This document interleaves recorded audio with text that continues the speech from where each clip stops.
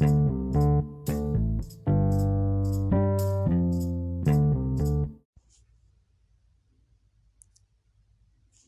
year has gone by very quickly. Very quickly. We are in the month of November. I remember last year 2021, I was in church, observing this crossover where there would be a video.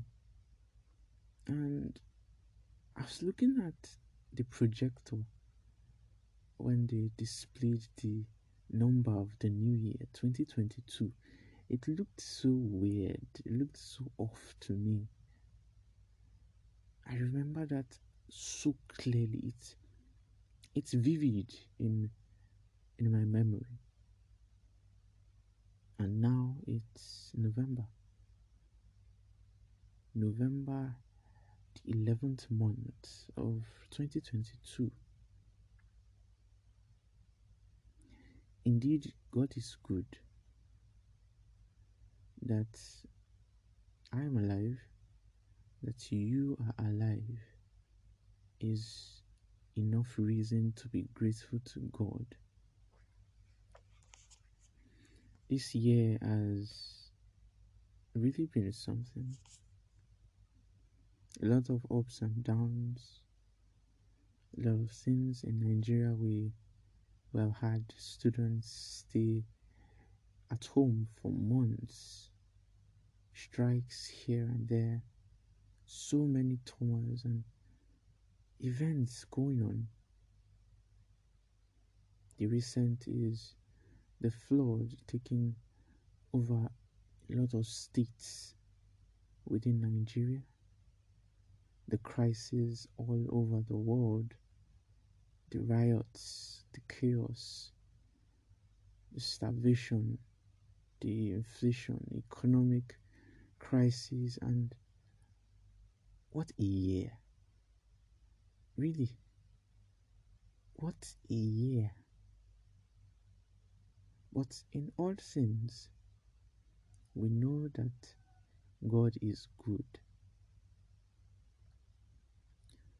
This morning I thought to read out some lines in the song Burdens Are Lifted at Calvary. People are going through a lot. Even at this moment, people are going through a lot that can discourage their heart, a lot of troubles that can take the attention of people away from the goodness that God is bestowing upon each life, myself included. Please let me read some lines from the song Burdens Are Lifted at Calvary. The writer writes, "Days are filled with sorrows and care. Hearts are lonely and drear. Burdens are lifted at Calvary. Jesus is very near. Cast your care on Jesus today. Leave your worry and fear. Burdens are lifted at Calvary. Jesus is very near." Oh, troubled soul, the Savior can see every heartache and tear. Burdens are lifted at Calvary. Jesus is very near. As we go on with the troubles of life, as we go on with all our activities, as we go on bearing and enduring these trials, this pain, let us have it in mind. Let us always have it in mind that Jesus sees, that Jesus cares, and that you and I can lift up our burdens to Him who can truly save. This morning in my devotional, I read that song is a powerful weapon. When we are faced with the trials, with the difficulties that life brings our way, we should lift up our voices in songs. For song is a weapon against sadness, against gloominess, and even where there is fear and lack of faith. Singing a hymn, singing hymns can elevate your spirit and bring strength to you.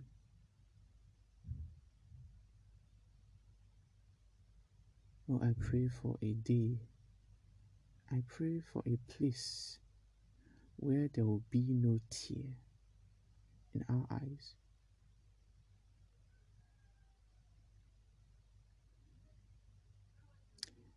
Hi, my name is Oluwafemi and you are welcome to the Gospel Space.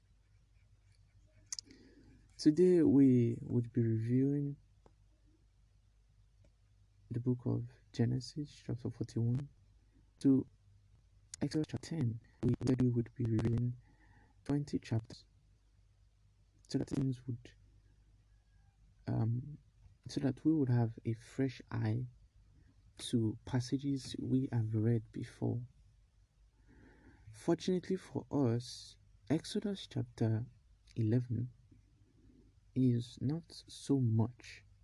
It has a few verses, so I thought to just have us study Exodus chapter 11 immediately after the review, since it's not a bulky text at all.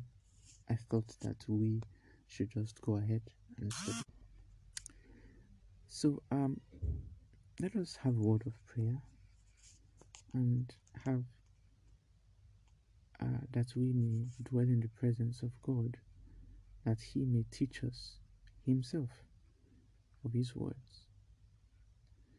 Our dear Father in heaven, we thank you for today. We thank you for grace. We thank you for mercy. We thank you for keeping us. We thank you for life. We are not worthy, we are not better than those who have lost their friends. We are not in any way better than those who are sleeping in graves. This is just an opportunity for us to repent. This is an opportunity for us to realize the sinfulness of sin. Please sharpen our hearts, that we may be zealous to do thy will. Please forgive our sins as we confess them. Teach us to be like you, for we know it is your desire and it is our ticket to dwell in with you. Please send us your Holy Spirit, that He may teach us as we review and as we hear what you have for us in the book of Exodus chapter 11. This is our prayer, O Lord. We ask in humility, in Christ's name. Amen. Genesis chapter 41, we have the record of Pharaoh's dream. And I think one vital lesson that we must take from this record of Pharaoh's dream is Joseph said something. You had this dream 2 times. This same dream 2 times in different that appeared differently but carried the same message. And Joseph, God inspired Joseph to tell Pharaoh that this means urgency and this means certainty, that of a truth it will come to pass. No, nothing would hinder or stop it from coming to pass. And secondly, it is urgent for you to have it repeatedly. And we discovered that this is not the first time that this is happening. This is just the first time God is telling us the meaning of having dreams repeatedly and dreams that are similar in conclusion. That's what it is. And this is very interesting. It's very, very interesting. You know, as I studied and studied, I discovered that there was something very vital. Well, I don't think I should jump into it because it's still ahead in the early chapters of Exodus. So, well, thank God for the review that we have the opportunity to touch on that again. Now, another very important thing that I would like to say again is how the magicians, the sorcerers in Africa, especially here in Nigeria, we call them the Babalawo, Onifa, and whatever. We saw wise men. We saw how they couldn't interpret the dream. And reading it, do you think that dream Pharaoh had was just too simple and obvious? Don't you think it's too simple and obvious? Now, I'm saying this to say this. Do you see how God has made the so-called earthly wise men foolish with simple things? It's very noteworthy of. As it is, I can say confidently that God is a God of simplicity, and He uses the simple thing to just shame the so-called wise earthly men. Let's go on to Exodus chapter 42, Genesis chapter 42, pardon me. Joseph's brother, they go to Egypt, finally. We touched on the fact that Joseph had a dream when he was about 17, 16, that, his brothers will bow down to him and this and that. And we also realized that the Bible, God didn't tell us that Joseph in his own might and his own sense sought to bring that to pass. No. It took 15 plus years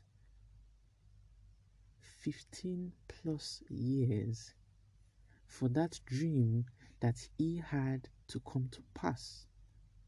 Now, don't forget, he had that dream twice. Like Pharaoh, he had that dream twice. And what has God told us about having dreams multiple times? It means it is sure and it will come to pass. And over 15 years after the teen had these dreams, it came to pass. The word of God, the revelations of God, they are sure and they are certain. Now his brothers come to Egypt and they bowed. Unlike the record of Jacob, his father, who thought he could help God accomplish that which he has promised by telling his brother to sell his birthright. We see Joseph, on the other hand, just living as life comes. We in the life of Joseph, we dwelt very much on it, and we saw how Christian Joseph we saw how Joseph the Christian suffered. We saw the lot of what it means to be righteous. We saw that being like Christ, living that righteous life, abiding by the example which he has laid down for us, is not smooth. Joseph was sold by his brother, by his own brother, due to envy. They were disgusted by his righteousness. Well, that's the same thing with Jesus. They were disgusted by his righteousness. No, we don't want this man to spoil our things, our business, our relationship with the Romans. No. They sought for reasons to put him to death, but they couldn't. Same thing with Joseph. Oh, what can we do to this boy? His own is too much. Any small thing is always spiritual. He's always telling the truth, like he doesn't sin. I'm sure you must have heard that a lot. Why are you doing as if you never sinned before? Why do you act like you haven't sinned? The trials of righteousness didn't only end with his brethren. It went as far as his business relationship. The wife of Potiphar trying to do that sin and getting him behind bars.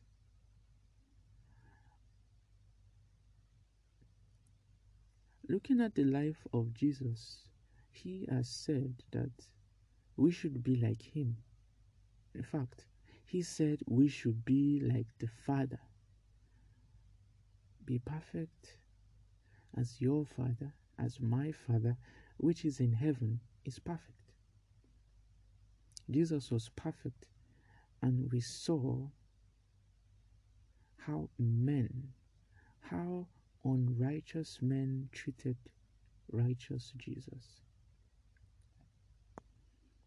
I once heard that the reason why there is no persecution in Christendom today is because Christians have stopped being Christians. And it's interesting. Christians have turned to be as the world is, in fashion, in music, in diet, in occupation. There is now no difference between a worldly person and a follower of Christ, and it is for that reason there is no persecution.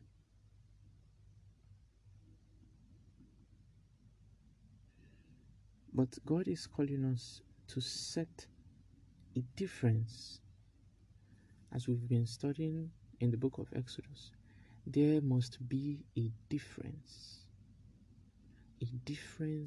between the children of God and the children of the world.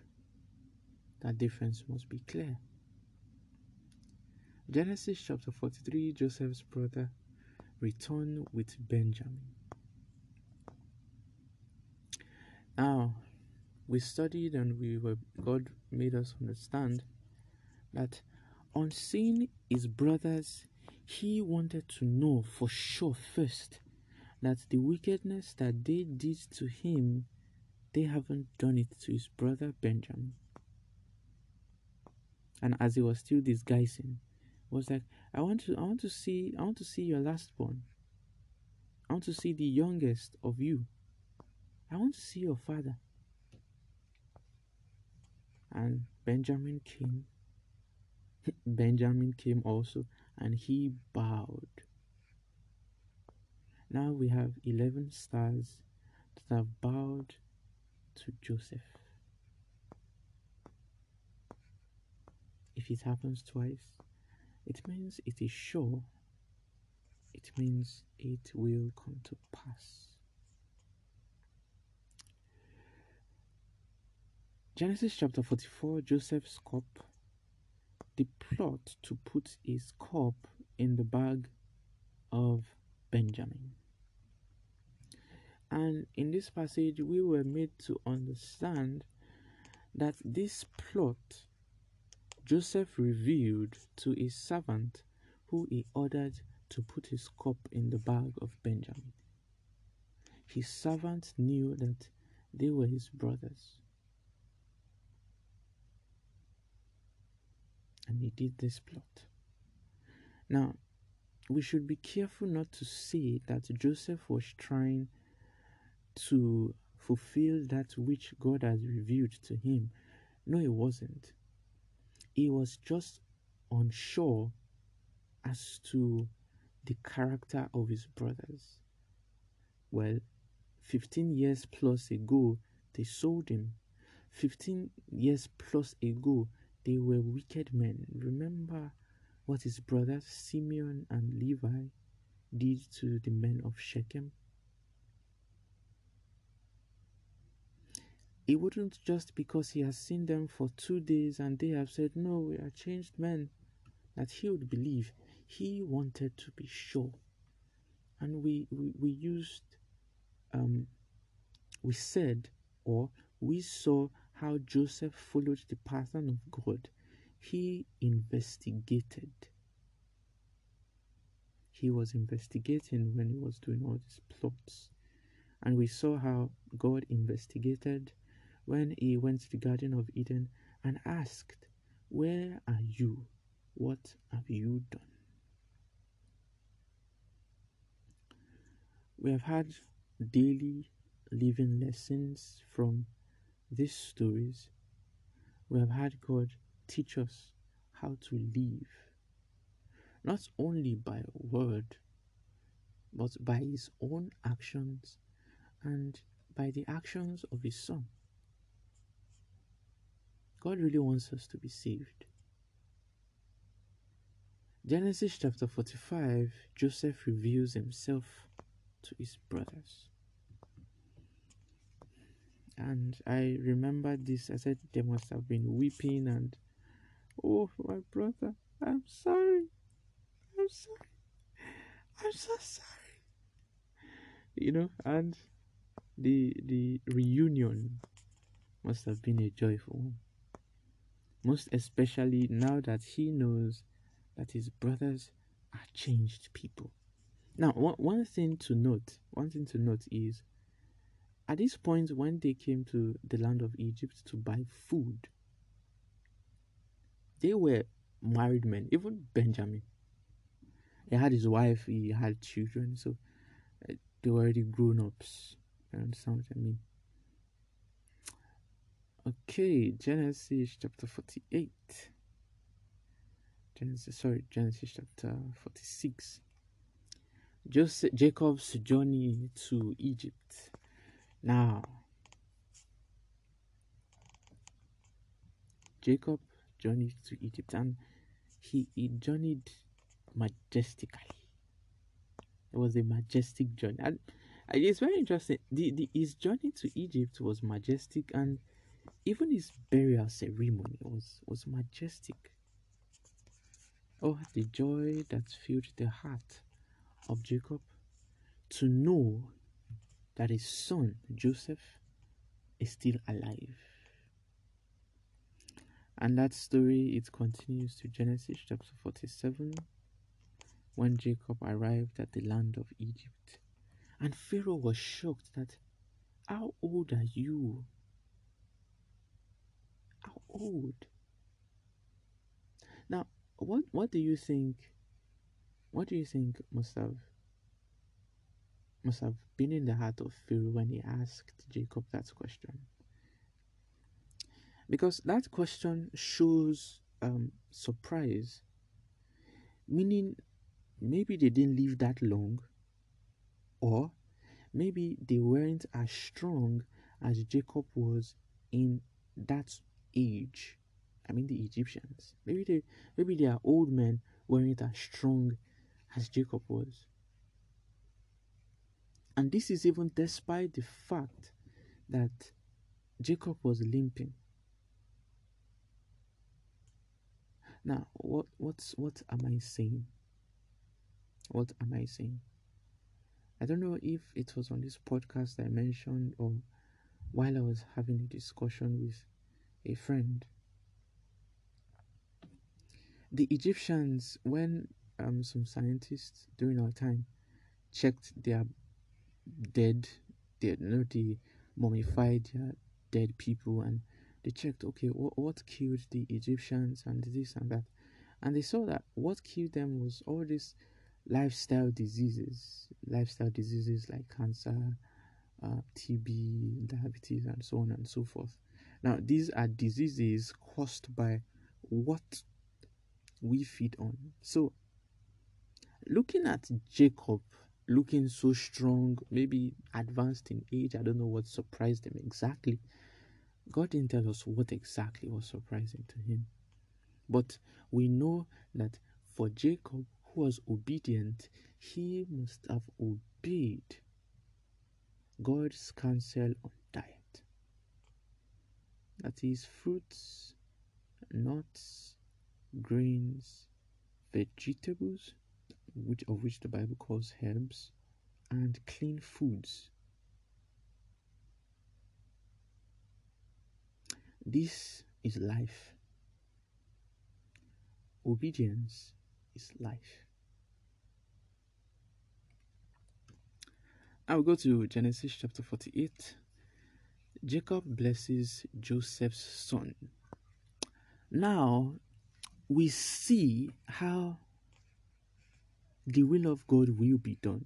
You see, man tries so much to interpret. Now I don't blame Abraham and Sarah or Jacob for what they've done, because they are humans as you and I are humans. And I remember saying that as we read these stories, as we listen to God speak to us of how he dealt with men of old, how they thought to do things, we should also search ourselves so we don't think we are better than them. Lord, help us open our eyes that we may also see where we are falling short. And here in Genesis chapter 48, we see how the younger was blessed more than the older. We see it. And now I remember we said that if only Jacob and his mother did not think to help God do that which he had already said he would do, if only they were just patient to allow God do things in his own way and at his own time, then he would have not had the troubles of running away from his brother, the trouble of fear of meeting his brother as he journeyed back to the land of Canaan. Those troubles would have been avoided. Now, here Joseph brings his two sons, and we see how Jacob crossed his hands to bless the younger above the older. And Joseph said, "No, not so, Father, not so." And Jacob said, "I know what I am doing." The Holy Spirit was moving in his heart. The Holy Spirit was the one who blessed.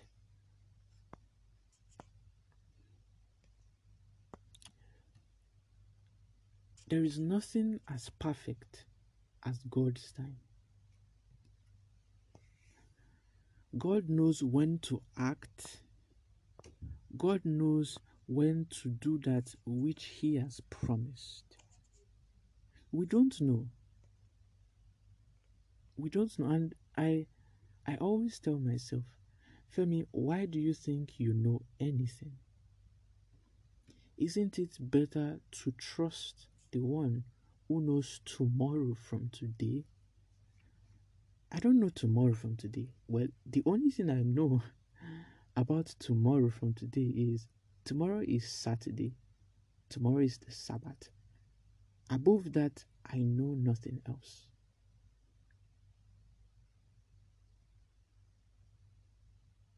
Everything God has promised, He has promised for today. The air that you and I breathe, He has promised for today. He hasn't promised that you and I will be alive tomorrow. He hasn't promised that, oh, He will provide for tomorrow. No, no, no. He has promised for today. He has made provision for today. Believe me, those who have died today, yesterday, they didn't think that, okay, I'll die tomorrow. No. They just died.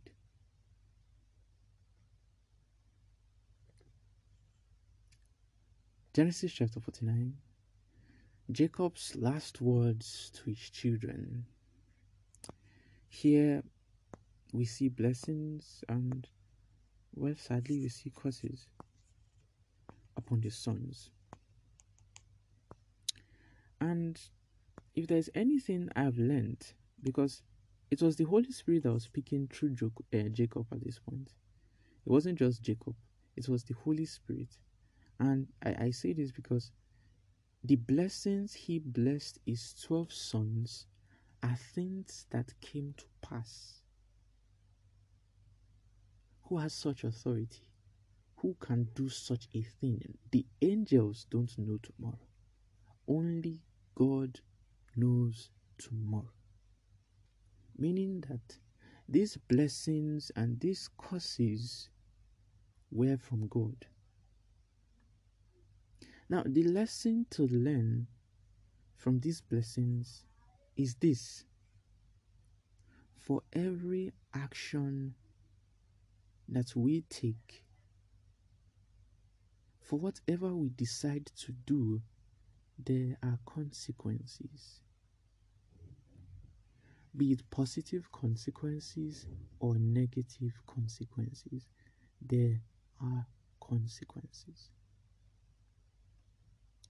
For that which the two sons of Israel did, Simeon and Levi, in killing the men of Shechem, there were consequences.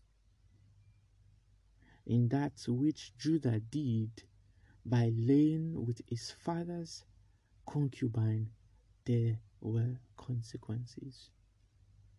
Now, let's leave that story and let us focus on self.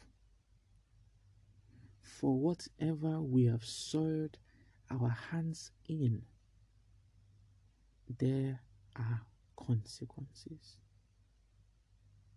Now, because there are consequences doesn't mean God wouldn't be merciful when we repent. Yes, He would be merciful, but there are consequences. Let me cite an example. If one be guilty for fornication or adultery, whichever the case is, if he pleads sincerely and turns away from doing such a thing, God will. It is sure. God will forgive. But if after fornication or as after doing all the rubbish and Irano, it gets AIDS or something, in as much as God has forgiven him of that sin which he has committed, he will still have to deal with AIDS. Now that's an example of the curses Jacob. I don't want to say what that's the result of the curses. That's the that's an example of what Jacob did. The curses he put upon the sons, his 12 sons. Not all of them, you know what I mean.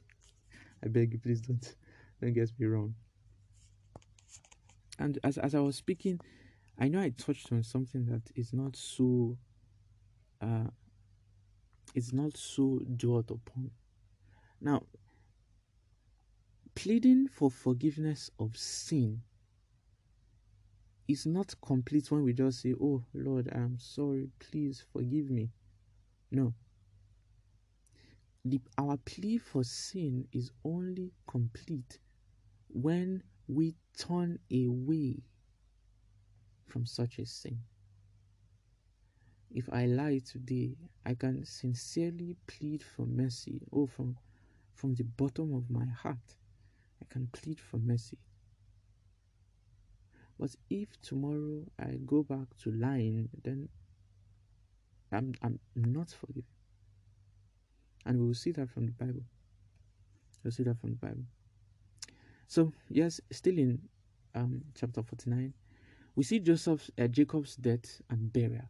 It was magnificent. It was magnificent. The clergymen, the high men in the land of Egypt attended Jacob's burial.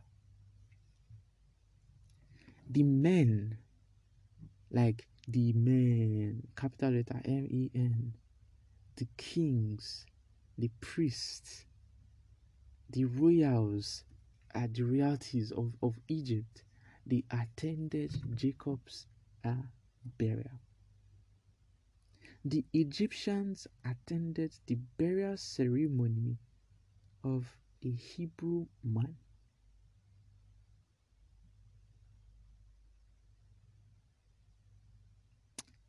It was so great that when the people of Canaan saw this solemn, are you with me? Solemn ceremony, that they said, "Oh, the Egyptians have come to bury." Meaning the Egyptians were so much that they thought that, these are the Egyptians. They didn't look upon the appearance of the sons of Jacob, that this is how Abraham and Isaac used to dress. These are the Hebrews. No, they didn't see them. They saw the Egyptians. Truly, it must have been a magnificent burial ceremony. And for who? For a Hebrew.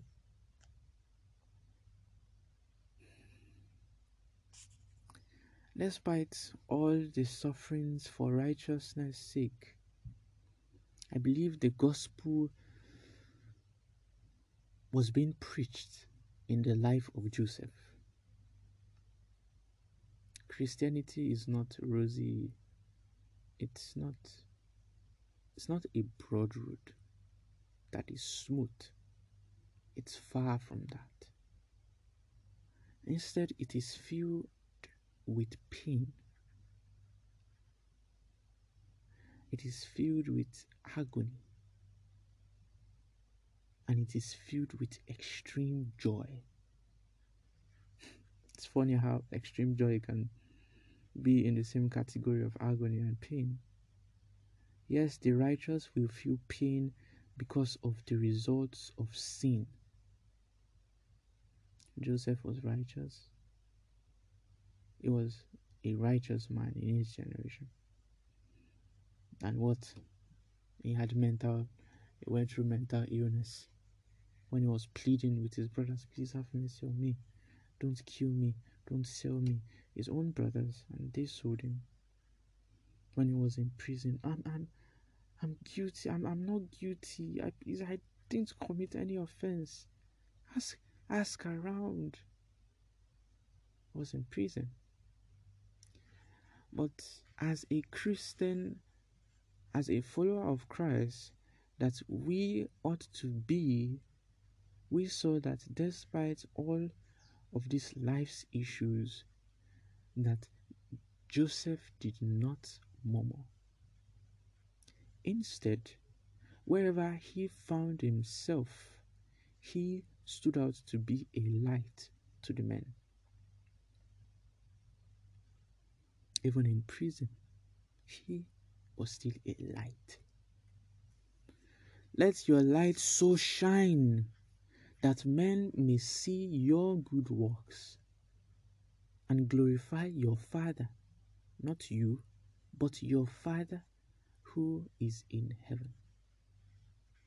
Exodus chapter 1. Israel's suffering in Egypt. Now, as God has said to Abraham, when he made that sacrifice and drove away those birds who wanted to eat the sacrifice which he had offered to God, God told Abraham, your children will go to a land and be there in bondage for 400 years. Exodus chapter 1, this is the beginning of suffering. Now there was a new Pharaoh who did not know Joseph. Don't forget, Joseph saw 3 generations. He saw his son's son's son. Hey! He saw the son of Manasseh and the son's son of Manasseh.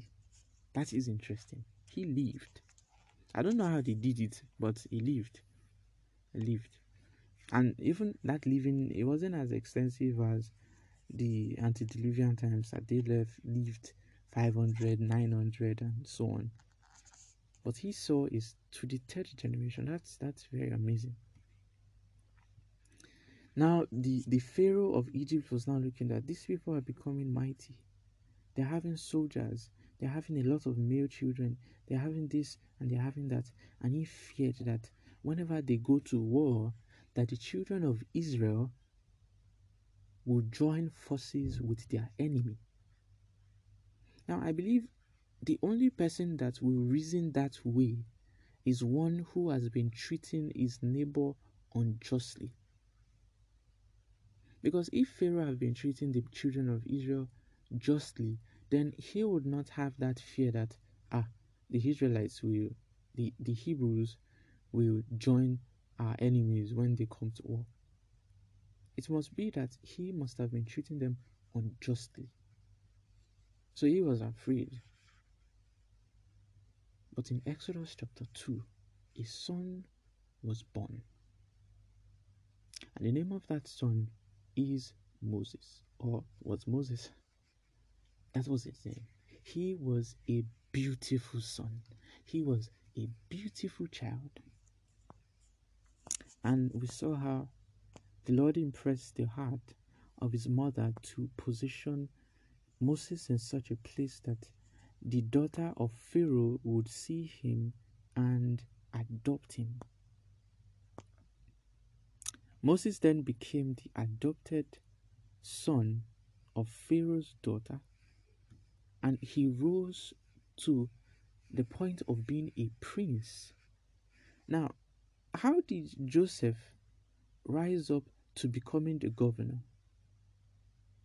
Wasn't it through righteousness? Oh, yes, it was. Wasn't it through diligence in duty? Oh, yes, it was. Wasn't it because Potiphar and even Pharaoh saw that God was with him? Oh, yes, it was. Now, if that be the case for Joseph, then Moses would have done the same. Because again, a Hebrew was made prince. Oh, my dear friends, inasmuch as being like Christ will be rough, inasmuch as this path is not smooth at all. I'm not here to sugarcoat anything, because these days you hear a lot of, oh, God bless you, God bless you, God bless you. Well, you suffer in the hands of unrighteous men if you turn out to be as perfect as God will have you and I be. Nonetheless, he rose up to that point of being a prince. And in our discussion, we realized that, oh yes, he and the children of, well, maybe not the children of Israel, but a number of them must have been thinking that, oh, one day, God will use Moses to deliver us from the hands of the Egyptians. They must have thought in their hearts, like Mordecai said to Esther, maybe God has put you here to deliver us. They must have thought the same thing too. Oh, Moses, maybe God has put you here. Maybe God has made you prince. Maybe God has made you commander of the armies of the Egyptians, that you may deliver us. One fateful day, I'm assuming it's a hot afternoon, he saw his brothers fighting. And he was like, why? No, before he saw them fighting, he saw an Egyptian maybe whipping or maltreating his brother, that is a Hebrew man. He then looked left, right, sharp guy. He killed the soldier, thinking he was doing good. I believe at this point, Moses in his heart was thinking, how will I deliver my people? Not thinking and pleading with God, God, how will you deliver your people? Then he realized that his looking left and right was not wise. Message got to Pharaoh that Moses has killed one of your soldiers because of his brothers. And that fear Pharaoh once had as to the strength of Israel, as to, oh, maybe they will join our enemies to fight us, it arose in his heart. It was rekindled. And he sought to kill Moses, and Moses ran. Exodus chapter 3. Moses at the burning bush. Now, on getting to this portion, that is in the closing verses of chapter 2, we read that God told us that Moses met with a family. Moses dwelt with the man called Jethro. Our time is fast spent. He dwelt with a man called Jethro, and that was a very, very vital lesson. I am so thankful to God that he revealed to us. He revealed to us that he has his followers scattered all over the earth. Now, this is not the first time God is revealing that to us. He has revealed that to us in previous chapters. Oh, the righteous people in the land of Sodom that were crying to him. Oh, the high priest Melchizedek and all other righteous people who were scattered all over the face of the earth. Now Moses dwelt with a priest called Jethro, and he took a wife from them.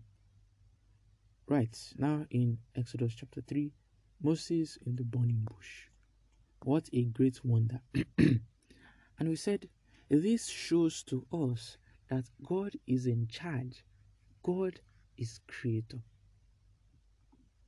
There are two things fire does: to burn and to purify. I'm sure that fire was not purifying the grass. No, it wasn't purifying the grass.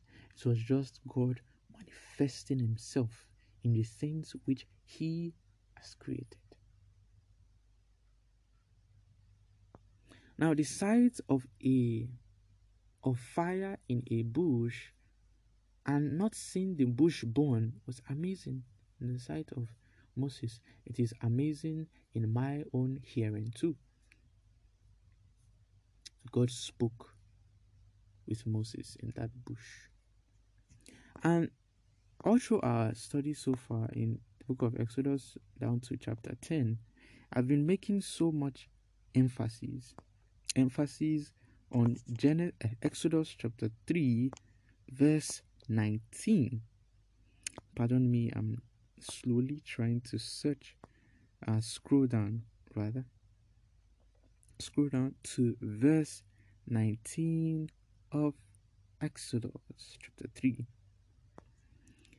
Ah,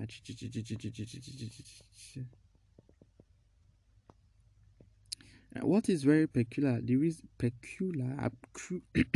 Let me calm down. What stands out so much for me here is God had told Moses. God had told Moses. He says, "But I am sure that the king of Egypt will not let you go. No, not even not even by a mighty hand." Now, this was Moses at the burning bush. This was Moses before he even left for the land of Egypt. In that conversation, he told Moses, "I am sure, beyond every doubt, that even with a mighty hand, Pharaoh will not let you go." And now I'm repeating this because over and over and over and over and over, we have heard God tell us that he hardened the heart of Pharaoh. Now, that is not God convincing Pharaoh or having any influence on his decision. God knew. Even before Moses got there, he knew that Pharaoh will harden his heart. So the hardening of Pharaoh's heart is not the doing of God. It's not. And God has made it clear to us in Exodus chapter 3, verse 19. Moses is at Egypt. Exodus chapter 4. Now he does the miraculous signs to the elders of Israel that they may believe that God had sent him. Remember, the reason he fled was because he killed. So he was termed a murderer. And they surely would not think that, oh, the Almighty God has sent a murderer to deliver us. No, that's unlike our God. God doesn't do that. In fact, God despises sinners. It cannot be that God sent you. But God gave him signs to show the elders that they may believe.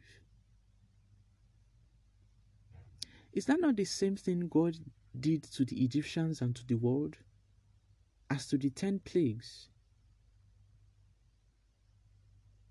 The reason we read in the Bible why God did these plagues, why God wrought these plagues in the land of Egypt, is that the people of Egypt, that the people of the entire world, and even the children of Israel may believe that He is God.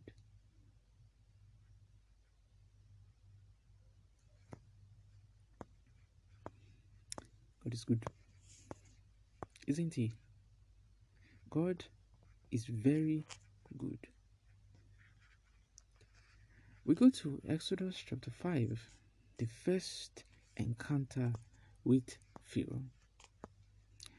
So many back and forth, so many back and forth. After the first encounter, the second, the third, the fourth, the fifth, the sixth, the seventh, the eighth, and the ninth. Now, the interesting thing to note is the first 3 plagues that plagued the land of Egypt actually plagued everybody. It plagued everybody. But you see, the last 7 plagues, it was solely on the people of Egypt. Solely on the people of Egypt. And I'm going to rush this up because we have spent a lot of time, and sadly, we wouldn't be able to touch on chapter 11 today because of how far time has been spent. But the key thing we must have in mind is these plagues were these plagues wrought in the land of Egypt was a sermon. It was evangelism to all the world, that for people to come to Him and serve Him as the true God. And now we have been learning something. We want to follow after the pattern of God. We want to do as God did. Since we long and He is desirous that we dwell with him, then we have to be like him. We have to do the things that he did. It is very essential. It is very essential. We see Abraham, Isaac, Jacob, Joseph, Noah, all these people, they preached. They taught men about their God. They revealed to men what truth is. And this is what God is revealing to us. And He's giving us a commission, He's giving us a charge. Go and reveal to other men what I have revealed to you. Now, it's very interesting. This is a very long time ago that I read this news. Now, when I'm saying a very long time ago, I'm not saying more than 5 years, but it's been a very long time. I saw a news that Christians should not try to preach to other Christians or to other people, that people should just live in their belief, that beliefs can be different and this and that. Well, during the time of these signs and wonders, beliefs were different, but God still taught them to come to Him. Today, we hear things like, oh, these religions, they are just different ways of reaching to God and this and that. But we are seeing God say otherwise in these verses, in these chapters. We are seeing God tell man that I am the only way. I, the God of Abraham, the God of Isaac, and the God of Jacob, I am the only way.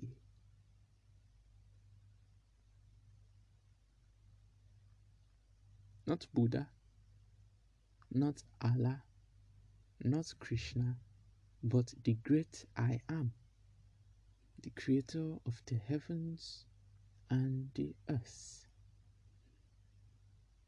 But now we are seeing men tell us that there is no need to teach other men this truth that God has revealed to us. It's now left to you and left to me. Like they say, the ball is in your court. Who will you serve? The Creator or man? Who will you obey?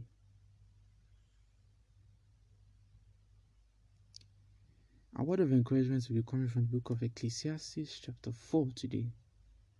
Ecclesiastes chapter 4. And it says, 2 are better than 1, because they have a good reward for their labor.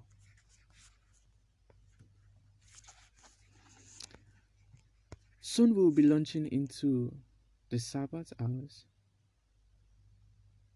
Soon the Sabbath will kick off, and I pray that you have a pleasant Sabbath. I pray that you enjoy your day. God bless you.